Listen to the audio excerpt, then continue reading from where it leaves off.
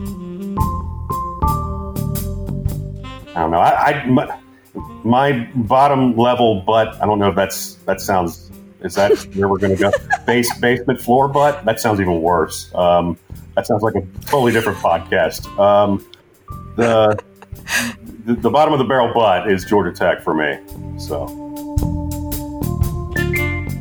Welcome to an ACC podcast. I'm Lauren Brownlow. We're going to review what was, what is at best described as a mixed week of ACC football. Could have been worse. That's generally how ACC football tends to go. And I'm joined this week. That's a great slogan. Right? Yeah, could have been worse. I had to bring on Norm Wood from the Daily Press in Newport News / Virginian Pilot in Norfolk. He is also an AP Top 25 voter, and you cover both Virginia teams, right? But probably mostly Virginia Tech during football season. Exactly. Yeah, I don't do much of anything with Virginia. I know they exist in Charlottesville during the fall, but I don't do an awful lot of Virginia football. I used to. Between 2008 and 2015, I covered both programs, everything across the board. But I dumped UVA football in 2015 and pretty much just concentrate on Tech football during the fall. So you catch me in the winter, and I'll be running around with my hair on fire covering everything again. Geez, around here we cover like 3 teams. Right, I know. We're weak. We're weak that way. Yeah, we're slackers.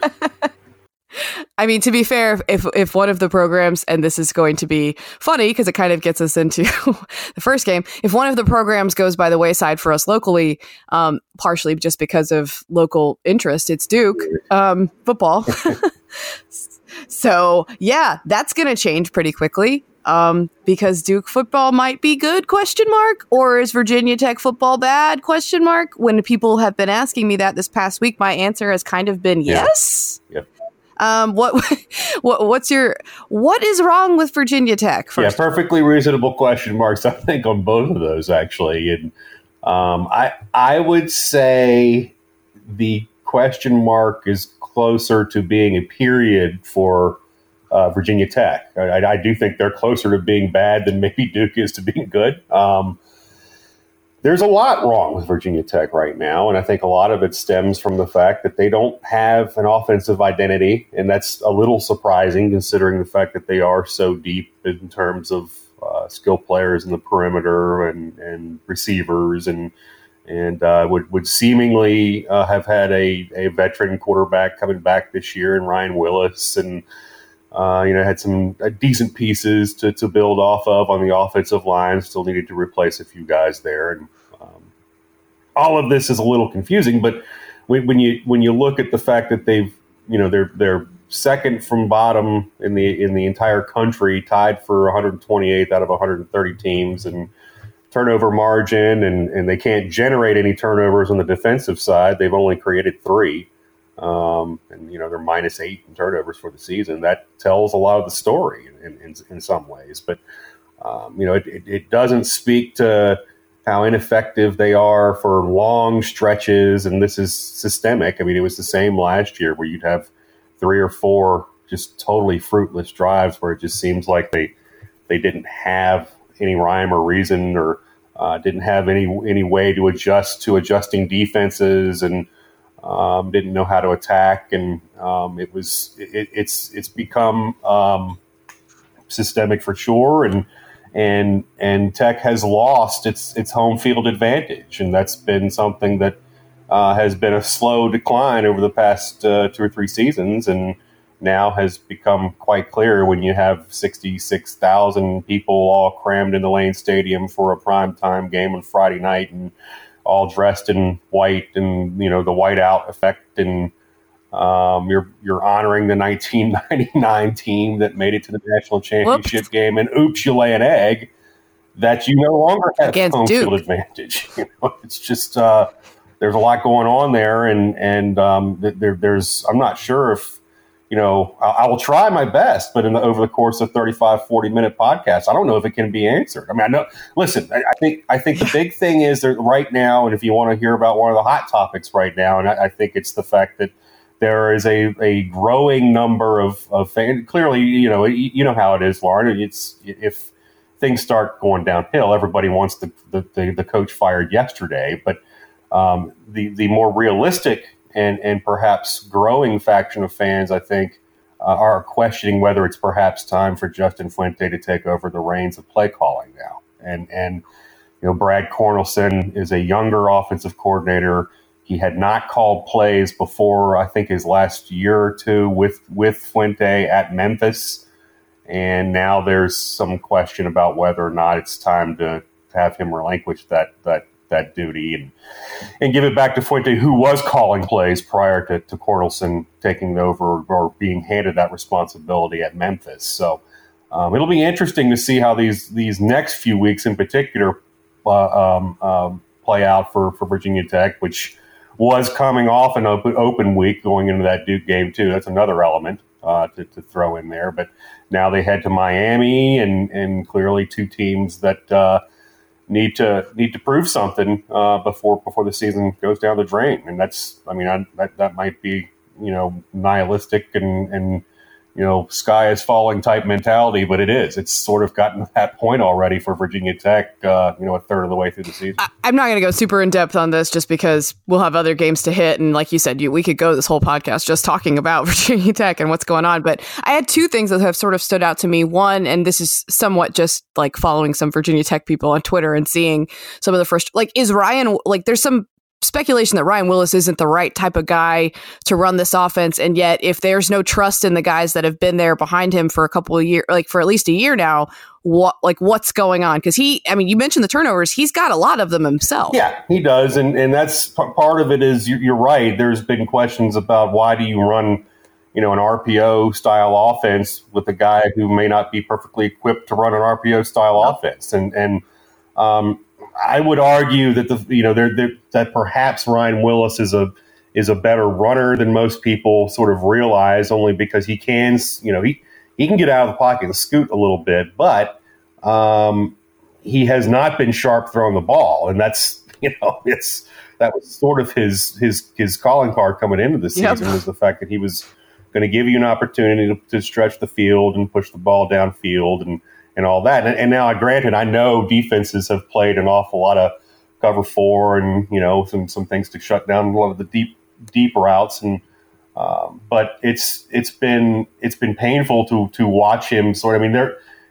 One of his late interceptions against Duke the other day was repulsive. It was just almost, it seemed like there was no effort put into trying to clear the ball or get it at least 3 or 4 rows deep into the stands, and when he rolled out, and clearly didn't have an open receiver, and just underthrew a receiver into the right in the middle right in the field of play, and it was an easy interception. It just seemed there were almost no boos from fans. It was almost acceptance that this was their fate at this point. Oh. But it confuses me when you watch what Fuente and Cornelsen do with the backups at the position when you have Hendon Hooker, a guy from Greensboro, and the guys. I think he's attempted. I'll be perfectly honest with you here, Lauren.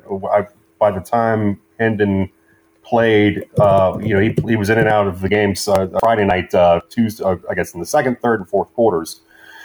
And by the time he played some significant down the third quarter, I was already writing on Deadline. I know that's reporter life, yeah.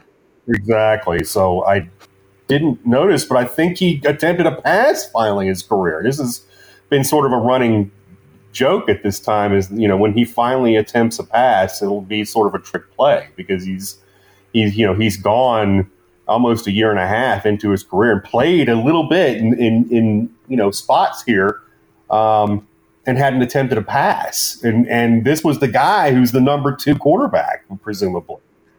Yeah, and they and I get last year Quincy Patterson, I think, only attempted 5 passes, and the intention with him was always to redshirt him, and he hadn't thrown the ball a lot in his high school offense in Chicago, and all these different elements that kind of made it a little bit understandable as to why he wasn't passing an awful lot. But I don't think any of us really grasped why you don't have your backup quarterback at least wing it a little bit so you could get a chance to see what he's all about. So when you search for answers for Virginia Tech and how you fix what ails its offense, it's unclear whether the answers are present on the roster because they really haven't been utilized. I don't think to their fullest. And we can move off of it on this because this is going to be a tough question for you to answer, I'm sure. But the way it seemed to me, I mean, the game was competitive in the first quarter. In fact, Virginia Tech had really bottled up Duke for the most part, and then it just seemed like when Duke got it going.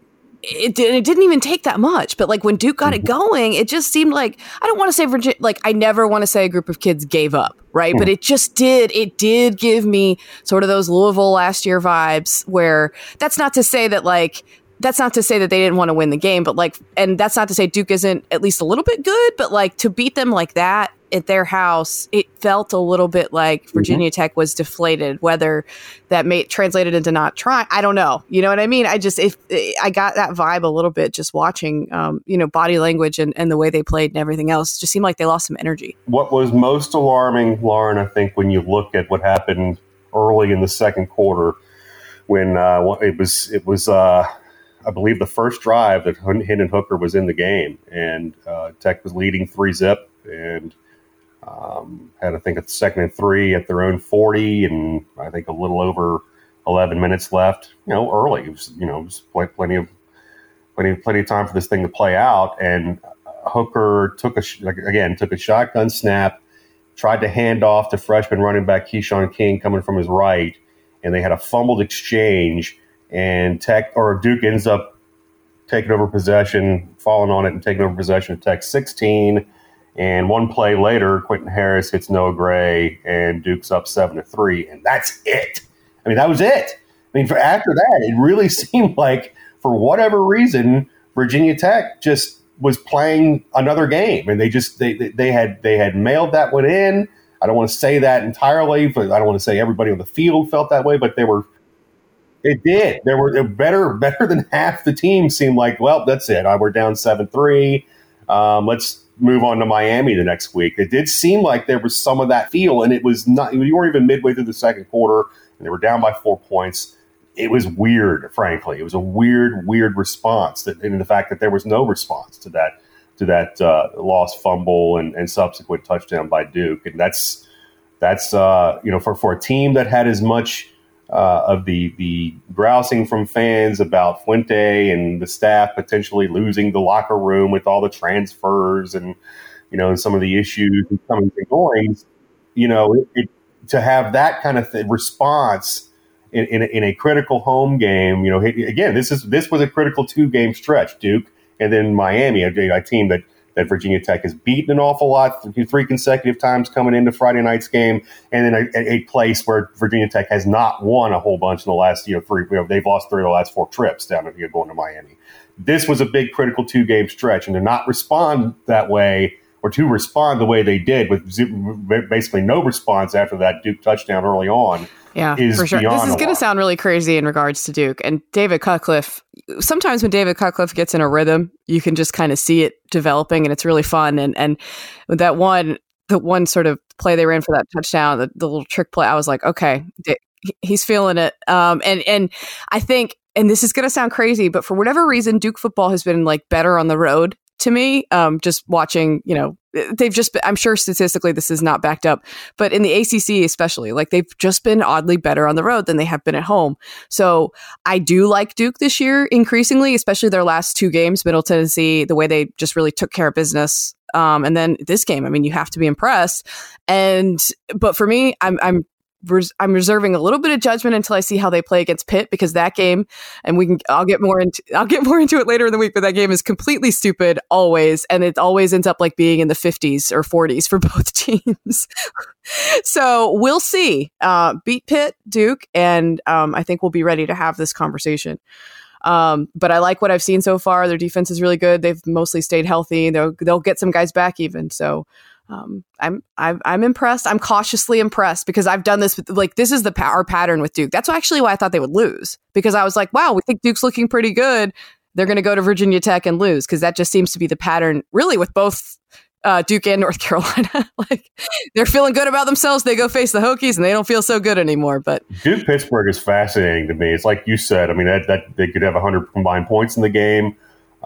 It's a litmus test for both teams. It's a how good are they type game. I mean, it's like, yes, granted, Duke did look good, like you said, taking care of business against Middle Tennessee State. They went on the road at Virginia Tech, which again, like I said, I don't know if that's as impressive a road victory as it used to be, but you kind of have one of those, who have they beaten type matchups for Duke, and that's a chance to beat a team that's really weird. I mean, beating UCF, almost beat Penn State at Penn State, and then struggled like hell to beat Ohio and Delaware at home. I mean, it's just what a weird team Narduzzi has up there, and now they get a chance to prove themselves too. It's that to me is just a fascinating matchup. Yeah, they sat out Kenny Pickett, but we'll see. We'll see next week how much of a right, if that was a good idea, because you were wondering in the Delaware game, like, if he could have played, you might want to put him back out there. That gets us to the week's results. Holy Cross Syracuse was whatever. Syracuse did what it needed to do, although I guess there's some question about how healthy DeVito is after that game, which that would not be good. But they've got a week off, but they did what they needed to do. There's really not much to add about what Syracuse did in this game. They had some targeting calls that Dino Babers made a funny comment about and said something about. I missed that. That happens at Thanksgiving in the backyard, and we don't go tell mom and dad or whatever. And I was like, well, Dino is awesome, man. I didn't really have Dino's the best. I don't have much exposure to him beyond what I see in Charlotte, really, at the ACC football kickoff event, just because they don't cross over an awful lot with Virginia and Virginia Tech. So, but yeah, he's a guy that I look forward to seeing every July, just because I know he's always going to have something quirky or something completely unrelated to football that just fascinates you. I still enjoy his breakdown for me of the Game of Thrones finale. That was awesome. I was standing there when he gave you that. You knew he was going to do that too. I think that's right in his wheelhouse. Apparently, I had no idea. Yeah. I did have some advanced knowledge that he is really into game. I did a story, like, not last year, but I think it was either the year before or 2 years ago, about ACC football players and Game of Thrones. Daniel Jones was really into Game of Thrones. Actually, it's really the only thing I could get him to speak. Wow. Okay. Speak more than 2 words about. Okay. Fair enough. He was a big Arya fan. He was Team Arya. So, but Dino was mad about the targeting and, talked about telling mom and dad or whatever. And I was like, well, to be fair, mom and dad were watching. No one had to tell mom and dad. Literally, the eye in the sky is on you. But I thought that was pretty funny. That's really the only noteworthy thing from that game. Oh, wow. And then, Delaware Pitt won. Woohoo. Wow.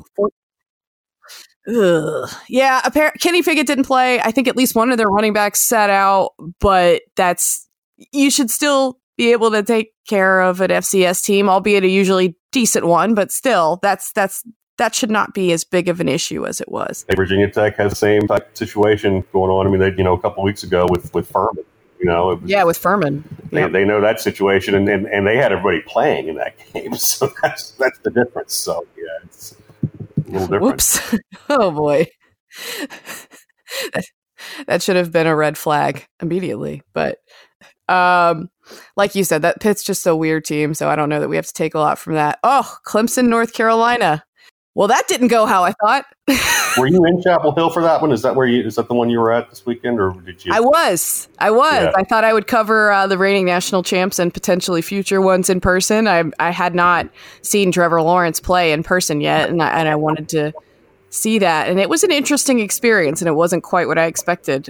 What's his deal this year? I have seen, and like I said, I've seen a little bit. Obviously, that you can flip the tube on any Saturday, but obviously I'm on the road an awful lot, and we'll get a chance to see a ton of him. I've seen him in bits and pieces here and there. But is there some regression, or is there some confusion as the playbook expands a little bit with him? What's the deal that's holding him back a little bit, or is it much ado about nothing? He's fine.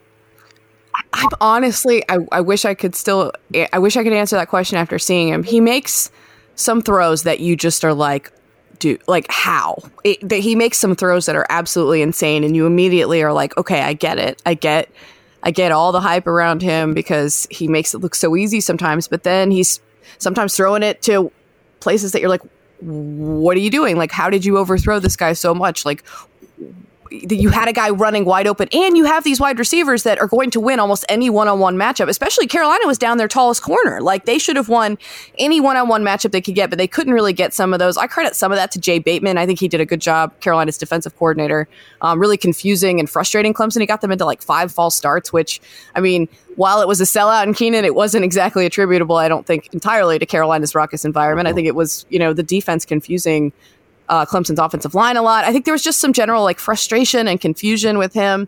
I don't know if it's time to be worried about Trevor Lawrence because he just does some things that are stupidly good. But yeah, it definitely was. It was almost frustrating to watch because it was like he would do something that was so absurdly awesome one play, and then the next play he would just overthrow a dude running wide open. In some way, I compared it to healthy Cam Newton a little bit. It's not quite the same type of experience, but it is a little bit in that he will make a throw sometimes or do something with his legs that you're just like, how did you just do that? No other human can do that. And then he would overthrow an open guy. So it was a little bit like that for me. And I don't really know what it is. Clemson does tend to start a little slow, I feel like, season by season. And maybe Trevor is just an extension of that. But, oh boy, 21-20. They get the win over North Carolina. But yeah. I guess people would look at that as a little bit, back in the old days, should I say, back in the old days of the ACC, and by that I mean like, 3 or 4 or 5 years ago, people might have looked at this as a little bit of a trap game, only because, it's before Florida State, and, that was such a marquee matchup, but I don't know if that doesn't apply anymore. There's no application for that anymore, considering especially I know there's an open week on the schedule for both teams. So it's odd that would be the game that Clemson would struggle in based on how things had going into that. For both programs, it just here's UNC coming off the loss to App. And a good App State team. Don't get me wrong, but now Clemson's starting to build some momentum, and for that to happen. But then again, it's as I was sort of studying the ACC over the past couple of days, there's not a single team that you can't. There's every team that you think is quality or has a chance to make some noise, there is something head scratchingly wrong about them. Every single one of them. It's. Even Wake, Wake, which I love, and I knew I've had a feeling coming into this season that they were going to be better than most people had them pegged. I had them pegged for third in the Atlantic, and I thought they had a chance to rival Syracuse for second. And now I think it's pretty clear that Wake is the second best team in the Atlantic, if not the entire conference. But they've won 3 games by 6 points or less. It's not as if this is an incredibly dominant 5-0 team. And of course, FSU had its out-of-body experience against Louisiana Monroe, and they, the Seminoles seem to be back on track. BC had the Kansas moment, and now they're not as good as we thought maybe they might have been when they beat Virginia Tech to start this season, because Virginia Tech sucks. And NC State's got 2 17-point losses away from home, and they can't win away from Carter Finley, and Syracuse gets crushed by Maryland, and UVA's down 17-0 against ODU, and it's like there's nobody is a Clemson's problem is that in Chapel Hill there isn't a single team that you can look at and say, yeah, those guys are clearly we'll obviously Clemson is the class of the conference, but there's not anybody you can say it's just indomitable. Yeah, I think Clemson stuff is fixable. Somewhat, because they do certainly have more talent than everybody else, but that offensive line's concerning though. No, it's a cause for concern for me for sure. Because the defense though, and that's been a surprise to me, their defense lost so much and the offense was loaded. And really to me, the offense has been the thing that's been slow out of the gate. And that's something that the Clemson beat writers were telling me as well. That's been the surprise for them, is that the offense has been a little slow starting game after game and just not quite clicking the way we thought it would. And the defense has actually been better than they expected it to be, considering what they lost. And I would agree with that. After a little bit of a rough start for Carolina or against Carolina, like Clemson's defense really settled in and was pretty dominant the rest of the way until like the very end of the game. And the offense never really quite got it going on the flip side. I will say, though, Carolina's a weird team. Like you said, this does sort of fit their pattern in the sense that basically like the quote unquote name teams, right? And I guess you would throw South Carolina into that mix for North Carolina's purposes. They have showed up and generally played pretty well against, at least better than a lot of us expected. South Carolina, Miami, and Clemson. And then the teams that aren't as quote unquote household names, Wake and then Appalachian, not so much. And I don't, like Mike Brown was saying, like, he was like, we're not good enough to do that against anybody. Like, and he was stressing to them all week, like, hey, it's not the team that is the better team that will always win. It's the team that plays the best on that day. And I think that's sort of the mindset they took into the Clemson game was like, they knew they weren't the better team. And I kind of respected that because sometimes, coaches will try to hype their guys up and be like, we're the better team. And it's like, they understand that they're not the better team. Like, they're not dumb. Like, they know they'll have to play really well to beat a team that's better than them. And that's also why Mac went for 2 at the end instead of going to overtime when they scored that touchdown. I was okay with it, personally. I understand some people weren't. You're at home. I guess the old adage is if you're at home, you play for overtime. But to me, I think especially on Clemson's last drive, they looked really good. I know there was a bust in coverage, and like that's what allowed the touchdown. But at the same time, you were starting to feel like, okay, if Clemson gets the ball again, they're going to score, and this is going to be a wrap. So, and they're going to keep scoring in overtime. That was kind of the feeling I was getting to. And he said the defense was kind of banged up. So I had no problem with it. But I'm always pretty bullish on coaches doing something aggressive and going for the win as opposed to the opposite. I was too. I thought that was a fine plan. Obviously, the play calling made me lack there, but UNC looks like they got something with that Sam Howell kid. I mean, I've seen little glimpses of him here and there, but 11 touchdowns, two picks here early on. It's pretty encouraging, obviously, based on who he's played too. You may not. He gives 0 Fs, so to speak. Like that dude, he threw a touchdown pass and then talked a little trash to Xavier Thomas, I believe, like Clemson's best defensive. Wait, you like to see that from your 18-year-old quarterback, right? I mean, yeah. Here's a weird. It's crazy. No, it was crazy. Like here's a weird twist for UNC. They've got a chance to get right on the road in the ACC in the next few weeks. I mean, with totally winnable games at Georgia Tech and at Virginia Tech, which is now 0-2 in ACC play. It's the first time Virginia Tech's been 0-2 in either Big East or ACC play. Oh wow! I didn't know Big East was thrown in there too.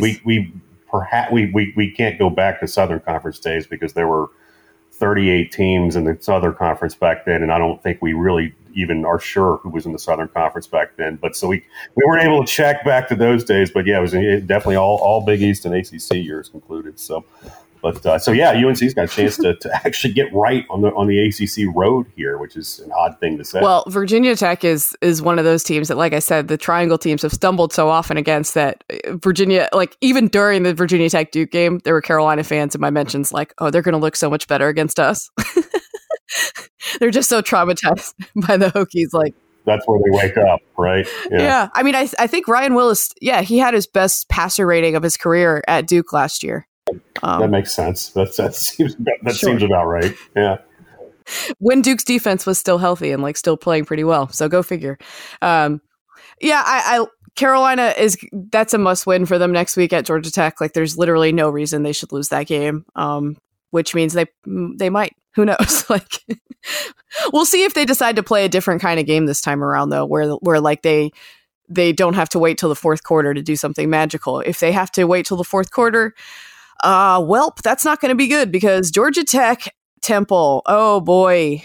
Well, I confess I didn't see a single minute of it. Not going to lie to you. Didn't see a minute of it. It's fine. The only part of it I saw was a highlight, or not so much if you're Georgia Tech, of a Georgia Tech player looking like he was about to run into the end zone, and then he fumbles at the goal line, and it goes right into the hands of a Temple defender. So, yeah, that about sums it up. It's going to be a rough year for Georgia Tech. Just there's really nothing to. We all knew that, though. Jeff Collins knew that too. I mean, it's just. I mean, this is you're truly reinventing the wheel there. It's nothing. He doesn't give him 2 or 3 years to get players in there that match what he's trying to do. Then come back and visit. But it is going to be ugly for a little while. Yeah. Hey, they scored, even though the defense scored, but that's fine. It still counts. I love a good 24-2 game. You never see a game end with a team having just 2. I appreciate that. Yeah, it's like the Houston Astros went nuts against the Detroit Tigers or something. Yeah, it's not great. You mentioned Wake a little bit earlier. Wake, Boston College. I'm with you on Wake. I liked them coming into the year, but my issue was just the rest of the division that I thought would still be pretty strong. I thought Boston College would be a little bit better. I thought Louisville would at least be competent now. And I just, the level of talent at Wake is not always enough to sort of be like markedly better than all of those teams, if that makes sense. And yet, here we are. And I think that they are, except for then they play with their food at Boston. I don't know who I was more mad at, Wake or Boston College, watching that game transpire and the way the box score was shaking out. Because I'm like, Wake, I believed in you. I have been talking you up. Boston College lost at home to Kansas and gave up 48 points. A, Boston College, you don't get to try anymore. Okay? After that, sorry, we're done here. And B, Wake, come on, your offense is so good. And Jamie Newman ended up having a pretty good day, but for a while he was really on the struggle bus. But he sort of came back and settled in. He ran it 23 times. My God. Yeah, I was going to say he got a lot of work done on the ground in that one. So because I think he was under duress a little bit too, and I know a lot of those were called runs. But Boston College, you don't get to try now. Why are you trying now defensively? Where was that against Kansas? Are you serious? God, it's just. I still like Wake, but this is sort of proof that, they can't just, as the old adage goes, roll the ball out and expect to win. And I don't think that they were doing that necessarily, but I'm sure, look, the Boston College they saw in that game was clearly not the Boston College that Boston College has been putting on tape. So I don't know Steve Addazio's in save his job mode, which I think will make some things interesting down the stretch here in the division. It could. I mean, they showed up. To me, and this is going to sound weird just based on how his career started at Boston College as the offensive coordinator, but man, Boston College seems to miss Scott Loeffler of all people, the offensive coordinator, of course, who was the former Virginia Tech offensive coordinator and really started to get things going there last year before he took off and left for that peach of a job at Bowling Green, that become the head coach at Bowling Green. So you really can't, can you? I mean, that's the kind of job that I know I'm getting deep into the woods with Virginia Tech stuff here, but that's the kind of job that old Bud Foster, 10, 15 years ago, Bud Foster would have called that, quote, in print, he would have referred to that as, quote, a coach killer. Sure, you can't turn that down. So, yes, it is. It is true. It's 100% true. But, that's, that's an element I think that they're missing this year because he finally had some pieces there, and obviously with AJ Dillon, he's got one of the best running backs in the nation, and even despite BC's troubles this year and an offensive line that's not as good as it has been, AJ Dillon again is one of the nation's leading rushers. So that it's not as if BC's unwatchable, but you're right. They've had enough results thus far that Kansas result being the most glaring, where you say, but why are you trying so hard at this point? What's the deal? You decided you were going to be bad. Yeah, you've clearly proven what you are, and it's not good.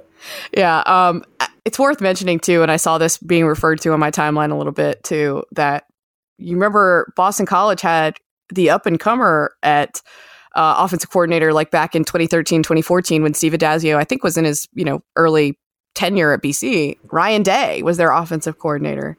Yeah. And I think there is an element of sadness there that because I remember even thinking when I saw him, they came up to NC State and he had a really nice game plan. And I remember thinking this dude is really good and he's really going places because Boston College's offense does not often look like this.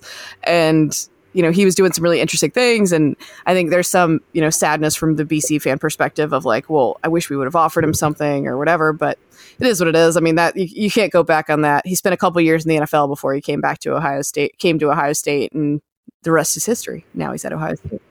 clearly had a goal in mind. Yeah, they'll get back to Columbus at some point. Virginia Notre Dame. I know you don't make it to Virginia very much, but yeah, I was impressed with Virginia at the end of the day. If they had gone there and lost by 20 some, I wouldn't have been all that surprised. But that's not really what happened. It was still a game late. But Bryce Perkins can't survive this. I don't. I was just going to say, they got to keep him upright. I mean, 8 sacks is too many. 8 sacks is too many, especially for a guy that's. This is not a mystery to them. It's not a mystery to them that this is not quite the Bryce Perkins that was quite as mobile as he was last year. I mean, this is a guy that's wearing a knee brace now, and he's. That doesn't sound. That may not sound like much, but he wasn't last year. And he's talked about how it's cumbersome for him. It's not. It's not exactly the. It's not natural for him to wear that kind of thing. And he's obviously. You think about something as maybe as mundane as that, changing a guy's approach, and it has.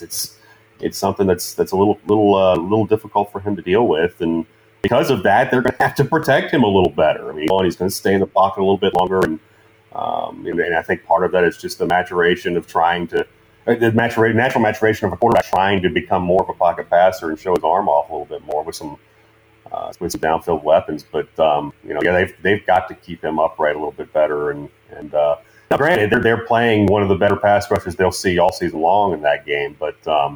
That's definitely a concern. Yeah, I'm looking at the box score. Bryce Perkins threw 43 times and ran it 16 times. They only that's 59 plays by my count. They ran 72. Like, they're just basically asking Bryce Perkins to do everything. And I love Bryce Perkins, but he's only one person. He needs some help. Send help, Virginia. But I've been impressed with Virginia so far, the Old Dominion game notwithstanding. And I'll give them a little bit of a pass for that because, again, they looked pretty solid, all things considered, throughout most of the Notre Dame game, and a lot of what Notre Dame did came off of strip sacks and whatnot. So I'm impressed. 343 yards allowed to Notre Dame is certainly not that bad for the Virginia defense. So I'm still pretty impressed with them. I'm still sort of mixed about who the next best team is in the ACC. Not that it matters, and I think we'll get to that a little bit at the end. Yeah, what did you, just real quickly before, what did you do with your rankings with Virginia and Wake? In the AP? I think I left Wake where they were just because everybody else around them either didn't play or didn't do that much else, enough to impress me. I had Wake at 19 and Virginia at 22, and that's exactly where I had them the week before. So, yeah, it's just, I moved some teams in, like I moved Oklahoma State in at 21, but not a whole lot, actually. I didn't really move a whole lot of teams in this week. Right. And if I did, it was just by default. Like, it was just like, well, I'm not keeping you in. Like, sorry, Texas A&M, not keeping you in. Right. That was my feeling on A&M a few weeks ago too, and I've got them just outside my top 25. I mean, they might get back in, but like, I'm not keeping, like, just because you have good losses doesn't mean I'm going to put you in.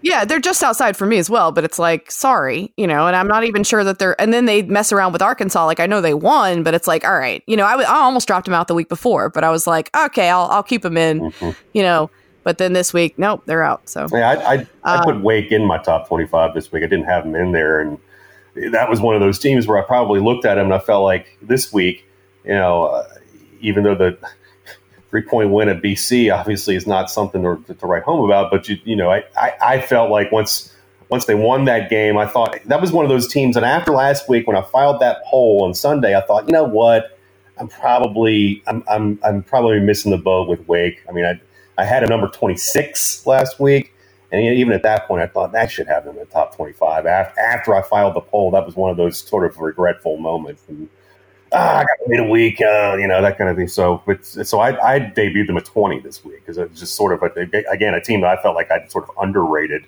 a little bit going in, especially considering I liked them. I don't, my mind's a weird place. But I hear you. I was like that with SMU, actually, this week, where I was like, man, I should have put them in ahead of, like, Colorado, but I didn't.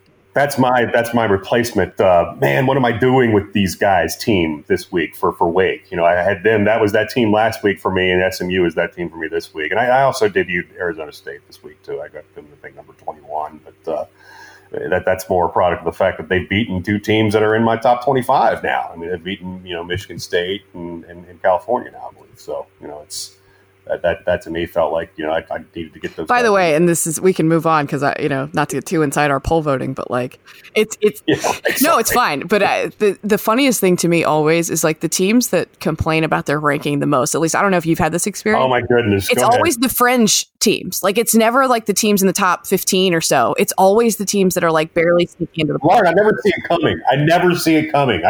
It's such a fun little like, oh, what's in this chocolate?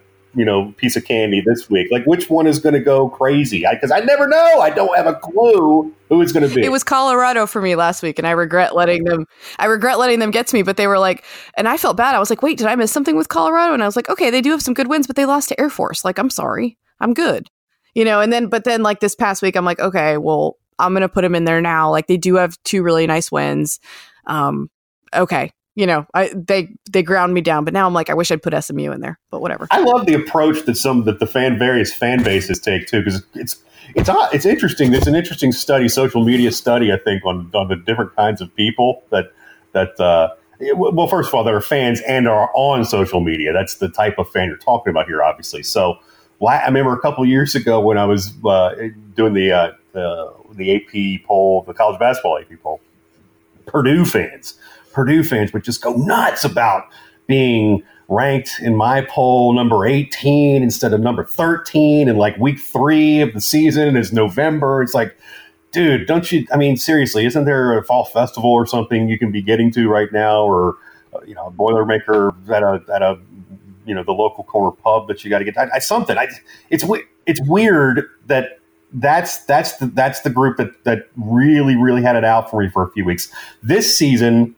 Central Florida fans went berserk early on, even though I tried to make the argument to them, like, guys, I have your team ranked better than pretty much all but 5 voters in this whole poll right now. Like, are you just complaining to complain? Is that the deal? And as it turns out, they all kind of vanished after the Pitt loss, of course. But this past week, they're so Appalachian State people started to come out of the woodwork and really, really get on me about, okay, start to pay attention a little bit. And here's a story that I'd like you to read about the Mountaineers. And hey, here's another cool thing that Coach Drinkwitz said. And it's so, they're so sweet. They're very sweet and sort of nurturing fans about how they do this and how they approach it, instead of the clubbing you over the head like a baby seal, like, what the hell are you doing? Why don't you have us in the top 25? They're very constructive, and I appreciate that about the Mountaineers fans. I don't know if it's going to get them close to the top 25, but they're knocking on the door as it is anyway, I think, probably for both of us. Yeah, I have them in mind. I've had them in mind for basically since they beat North Carolina. I actually dropped them out of my poll when they did what they did against Charlotte, because I was like, gross. But I gave them a little more benefit of the doubt coming into the season after what they did last year. And I get that some people didn't. I have no problem with that, but that's just where I was coming from. What they were like 11 win team, returning a lot. I know they had a new coach, but I was like, look, I'm going to give them a little. I'd rather rank them than some like mediocre P5 team. That's kind of my mindset on it. Yeah, I have them in. Mm-hmm. Well, they've been like tweeting me too, and I'm like, hey, I have ranked you. Please stay out of my mentions. But yeah, I'm with you. The nice approach is always better. Kentucky fans, surprisingly, were one of the nicest groups I ever dealt with. Where they were like, hey, do you mind if we ask why you didn't rank us? And I was like, oh, sure. Wow. Yeah, like I know exactly. Like for football, I should specify. Yeah, that's interesting. But yeah, that's always the way to go if you're listening to this and ever want to at an AP voter. Just like, don't come at us and be like, you're an idiot. Why don't you have us here? How do you have us below? Just ask us. And there are times where I might say, hey, you make a good argument. Like, I'll keep that in mind. Absolutely, that's the same. I'm the same way. I will always have I don't mind having interactions with the folks that come at me with that sort of, aggressive, why did you screw this up the way that you screwed it up way? Or I'm way likelier to ignore you if you come at me strong, honestly. That's the difference, because I will interact with those folks sometimes, but I'm in troll mode. I am automatically in troll mode. I mean, there's no, if you're going to come at me like that, then that's what you're going to get back is troll norm. Yeah. It's not, and that comes out during football sometimes when, during games when it gets ugly and fans are getting particularly gruesome on Twitter, that's when Troll Norm will come out sometimes too. But it is far more constructive if you come at me, like you said, with a well-founded argument, or hey, here's some evidence as to why we should be ranked better or ranked at all, and then you can have an actual give and take dialogue about why I didn't rank them or why I did and why I put them where they are and that kind of thing. It just seems, there's a cause and effect for sure. Yeah, no, I agree. But anyway, sorry, I don't know how we got off out in the woods. That's fine. My producer may or may not leave that in. Who knows?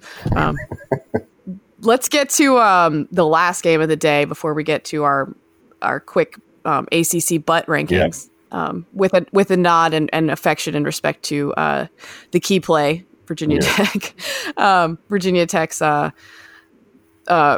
Twitter account. I know the guy in real life, so like I can't just say he's just a Twitter account, but they cover Virginia Tech as well. But he likes to talk about butt a lot, which who doesn't?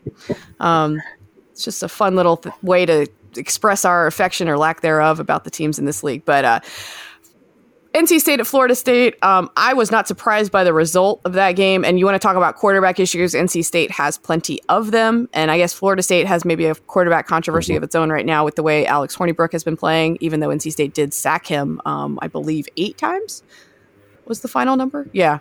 And that's something that I think, a healthy James Blackman can get around some of that. And they've been able to hide their offensive line a little bit better with James Blackman being a little bit more mobile than Alex Hornibrook.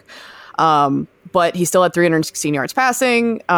State did a good job against the run, honestly. Like but State's D-line isn't the issue. I think their secondary right now is still a little bit of a concern. And the defense did what it needed to do, though, for most of that game. Just the offense can't do much of anything, and they're still trying to figure out which quarterback they should go with. And State fans are kind of done with Matthew McKay right now and ready to see the Bailey Hockman and or Devin Leary show. And I think that's probably where they're going to be headed after this, honestly. Is this just not a good, and again, I granted, it's part of, who they played and the position, I think, at the time of year that they played them too, but is this just going to be a State team that's not particularly good on the road? I mean, I know you're a couple games in, but you got, a couple games, I guess, on the horizon later on. I can't remember if Wake is in November or not. I think it's early November. Georgia Tech's in November for them, so that'll be the real test. Right. But they head to BC and then they head to Wake, and clearly the problem is they're not that great at home either, because the teams they beat at home are Western Carolina and East Carolina, and Ball State. But even the Ball State game was a little bit of an adventure. That was dicey. That was exactly. It was coming within. Yeah, they haven't really beaten anybody of substance right now. This was supposed to be a rebuild year, especially offensively, but and the defense finally showed up in a way that I was actually impressed with, on Saturday, because they haven't played that well, and I've been waiting for that. But I've been trying to explain this to State people, like they might just need to accept that they're not going to be that good offensively this year. Like that's just might be where, can't have an NFL quarterback every year. And I think they don't necessarily want that, but they've been frustrated that Matt McKay can't really stretch the field, hasn't been super accurate. Dave Doran likes him because he doesn't turn it over and he can get them into their offensive sets and everything, whereas the other quarterbacks aren't quite as good at that. But it's gotten to the point where, they needed to go in a different direction. And I guess that's what they'll do, but it's not great. Yeah, no, that's true. Maybe that was just like, not entire. Who knows? Maybe that wasn't entirely true, or maybe it was. But I don't know. I love James Blackman, though. I don't mind saying it. I hope he comes back. I enjoy watching him play. And Willie Taggart seems to have righted his ship a little bit. So good on. Now Justin Fuente is the one whose ship is on fire. I hate to tell Tech fans this, but I don't think they're going to get an answer for that this year. It's almost cost prohibitive to get rid of him at this point. I mean, the guy's under contract for 2024, and the buyout this year is $15 million. It was $15 million last year. It's going to be $12 million this year. It's going to be $10 million in 2021. I mean, they're in a bad spot. I mean, it's money that Tech really doesn't have right now either, because they've got so much money wrapped up in debt service for other projects they have going on right now, and it's a tough spot for Tech. I mean, they're and barring just complete and utter disaster the rest of the way, they're the faction of fans that wants Justin Fuente gone is going to be upset, because I think they're going to see him again next year. Well, maybe it'll end up being like last year at North Carolina, where the boosters were like, okay, we're going to pay this buyout, but y'all need to hire this specific person that we want you to hire. And that person ended up being Mac Brown. So, right. Well, it'll have to be somebody inexpensive. That's for maybe sure. Frank Beamer will come back for like a year. You know? Right. Yeah. Let's just get all the old retired coaches back at it. Why not? Get the band back together again. Sure. Yeah. I did want to kind of, this was actually surprisingly difficult for me to do, but I made like a, who's the most butt team in the ACC and who is the least, like a power ranking type thing, or I guess like opposite of power ranking. Yes, really? That's exactly what it is. Bizarre. My most butt team is still Boston College, because of the Kansas loss and because they shouldn't be like this, and yet they are like this. And I'm even bumping them ahead of Georgia Tech in that regard, because like you can't lose to Kansas. Like, at least Georgia Tech has an excuse. You don't have an excuse. So they're my most butt. I don't know about you. I was going to say, the level of butt in Atlanta right now. Still have to go Georgia Tech. I get it. Scale. I mean, it's just that, but it's not surprising, but it's expected, but right. I mean, it's very high. Right. So do they get some credit for that? I don't know. Do you get credit for living up to your level of butt? Hey, look, they have an FBS win. So there's that. They have an FBS win, and they handled. I don't know if you. The Citadel game to me, though, is the one that stands out the most. That's a lot. It's a lot. I think them losing to Citadel is more excusable than Boston College losing to Kansas. Yeah. Well, I mean, given Kansas' history, you probably have a lot of people backing up on that. But I don't know. My bottom level butt. I don't know if that sounds. Is that where we're going to go? Basement floor butt. That sounds even worse. That sounds like a totally different podcast. The bottom of the barrel butt is Georgia Tech for me. So, yeah, that's fine. Who's next for you then? Virginia Boston College? Tech. Oh wow, I have Virginia Tech third in my butt rankings. So they're right there. You know, they still have work to do. We're at historically bad levels though for Virginia Tech now. I mean, worst home loss in 45 years. Worst home conference loss in 69 years since 1950, when they lost 54-0 in that thriller against William and Mary. So I don't, and the 0, like I said, we already covered the 0-2 start in the conference, and it's just, again. I mean, it's fair head to head. Like BC did get the win. There's that too. That was because that was the next part involved. So yeah, that's it. That's your next level of butt. That's 3. Okay. And then BC. So that's 1, 2, 3 for you, right? Yeah. Okay. Right. 4 for me is NC State. I'm probably too close to it, but yeah. Sorry, State. I just it's just because literally who they've beaten is they struggle with Ball State. They beat a bad ECU, and they beat a real bad, even for FCS, Western Carolina. And everything else has just been not great. We'll see if their defense plays better like they have been. I will move them down my butt rankings, but right now that's where I got them. Do I go with Syracuse here only because they're not? I mean, they're nowhere near as good as everybody thought they were going to be. I mean, and they haven't been. And I get it; they're coming off a 41-3 win, but who cares? It's Holy Cross. It would be a surprise butt pick there. I would allow it. It's fine. It is. I have them way lower in my butt rankings, but yeah. To me, the Maryland loss just resonates even more to me. And the way they lost that game only because of how bad Maryland's been since. All right. Well, that's fair. I went at 5 with Miami. And I hate that because I kind of fell in love with them a little bit this year. And but Manny Diaz had to shut down practice the other day because they weren't doing what he wanted them to do. And that offensive line is just so bad. I do really like Jaron Williams a lot, and I like their defense, but I have to go with Miami, and I hate that. That's the only thing I would say about Miami is that you mentioned the fact that they're playing well defensively, and that I think that that saves them in a way, and that doesn't excuse the fact that they looked god awful in the opener against Florida, and the loss at UNC right after that sort of got them headed the wrong direction right away, and we still don't know if they're any good, and may not know until I guess the middle of October when they play UVA.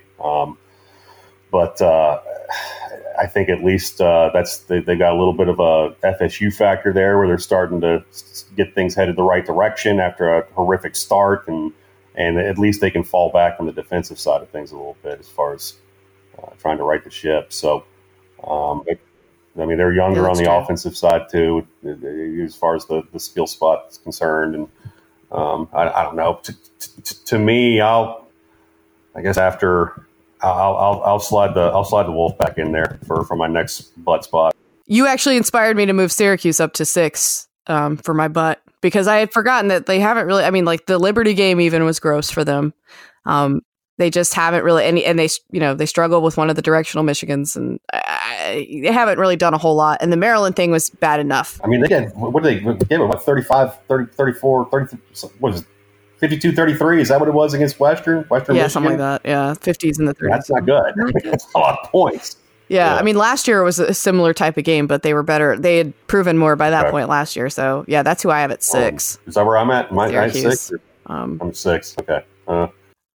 7 for me, I've got Florida State. I had Syracuse below them in my rankings initially, but look, Florida State looks pretty good right now. Like, it looks like they're kind of getting things right slowly but surely. They would have been way higher in my butt rankings earlier in the season, but they've dropped down in the butt rankings, and good for them. They seem to be getting things right. The way they played at Virginia, I was like, that's either going to be like their last gasp and they're going to just sort of stop trying, or they're going to turn that into something good. And I think they've turned it into something good. So yeah, we'll find an awful lot about FSU obviously in the coming weeks with Clemson and Wake coming up here next on the schedule. They get an off week too to get ready for Clemson. So you'll know everything you need to know about Florida State by that third week in October. So. That they slide in also at the number 7 spot for me, and I agree with you. That's a team that was probably number 1 early on, in the first couple of weeks after the loss to Boise State, which was essentially a home game, and then the disaster against Louisiana, or near disaster against Louisiana Monroe. So. Moving up to middle of the pack for Florida State. At 8, I've got Louisville. Just they've been way better than I expected them to be. They look competent. I know that FSU beat Louisville, but obviously, we all have full context here of knowing where these programs are coming from. So yeah, Louisville for me is 8. I've been impressed with how they've looked under Scott Satterfield. Does this still count as butt rankings if you get into the top half of the conference now? I mean, are they? I mean, I think so, because there's plenty of buttness still happening here in the ACC in general. Sure. Yes, true. Yeah. Louisville still looks a little buddy. They're probably the most positive, story in the ACC though this year so far, I would say. Oh, for sure. Yes. I mean, especially, I think, I guess you could say improvement from the defensive side of things. I mean, that's hard to say when you're, giving up 35 points against Florida State, this past weekend. But I mean, this is a team that. And if I remember correctly, in that opener against Notre Dame, were they up? They were right there in it. They were up at the half, weren't they? Or were they just? I think they were. They were either up or it was tied or something like that. It was a close game though. They played it competitive. The memory of that lingers a little bit for me too. So yeah, I'll slide them in there too at that spot. I think our top 6 here, top 5 is going to be a little different. Yeah. Well, bottom 6, I guess, but either way you want to look at it. Yeah, I have UNC at 9. I'm docking them a little bit because of, the way they started those games, at least against App and Wake Forest, especially at Wake. The way they started that game was very bad. And so, yeah, I'm docking them a little bit for that, but they've got some nice wins this year, and they could just as easily be 0-5 as they could be 5-0, but they're 2-3, and they have some things to like, and they're, playing better. They have a lot of confidence in themselves. I'm intrigued by, it's interesting to see Mac Brown coaching the way he is, because it's he knows he's not going to get fired. And so I had that thought, like when they keep going for it on these fourth downs and, he's going for 2 and everything else of like, yeah, I'm watching a coach right now. And really you could make the same argument about David Cutcliffe at Duke. Those are 2 coaches in the triangle out of the 3 that they don't have to worry about getting fired. Like they just don't. And it's nice to watch. It's fun to watch coaches coach that way, like not having to worry about getting fired. Yeah, no, I put them there too, just because I feel like, this is it's a fun team to watch. I think all of a sudden because they got a little bit of a run game too. I mean, they got nice 3-headed attack back there, and I guess with Williams and Carter or Javante variety, of course. So. That to me is impressive, and I think the fact that there's also some upward trend with those guys, even though they've lost 3 in a row. But you look at the schedule and the way it pans out, this is a team that could very easily be 4-3 here in a couple of weeks. With Georgia Tech and Virginia Tech on the horizon. So coming off the 1-point loss to Clemson, which a momentum builder in an odd way, and heading into where they're headed with Georgia Tech and Virginia Tech, even though they're on the road. To me, that's a team that has a lot of upward mobility, the chance to get above 500 and maybe. Yeah, it's going to be an upward climb to a bowl for them, but I think that I think as of right now, I think they'll get there. And at the beginning of the year, if you told me they were getting to a bowl, I would have said you were crazy. So, yeah, I was just going to move on to Pitt at number 10 in my butt rankings, and I wish I could have them a little higher, but I can't based on everything they've accomplished so far. And even the Penn State loss, like they looked great. I think they finally have Pat Narduzzi's defense that he wants to have. So I got him at 10.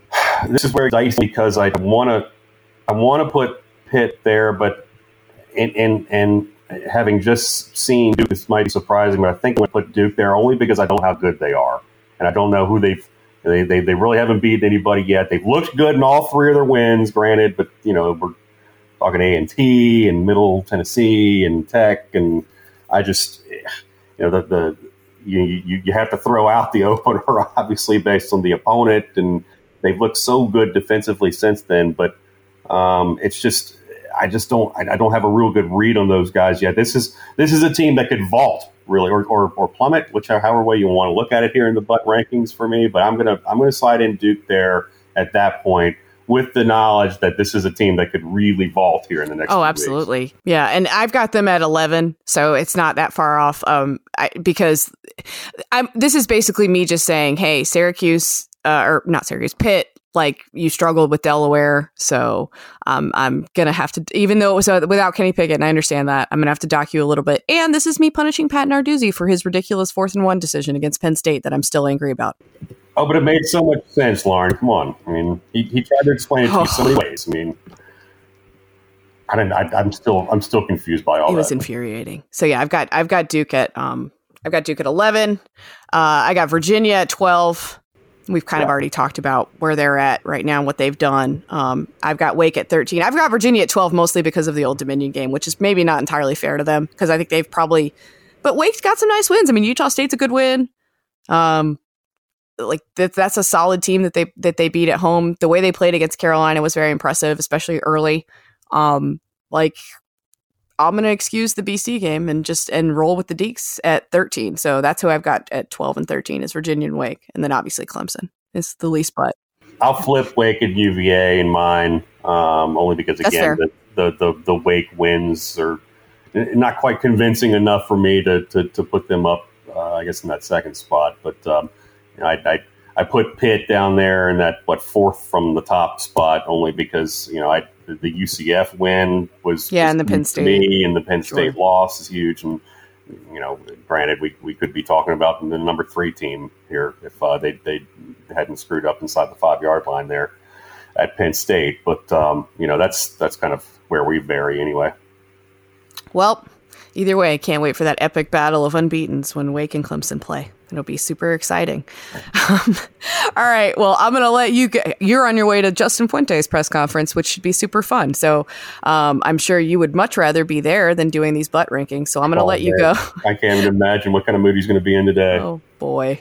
Tell everybody where they can find you, Norm.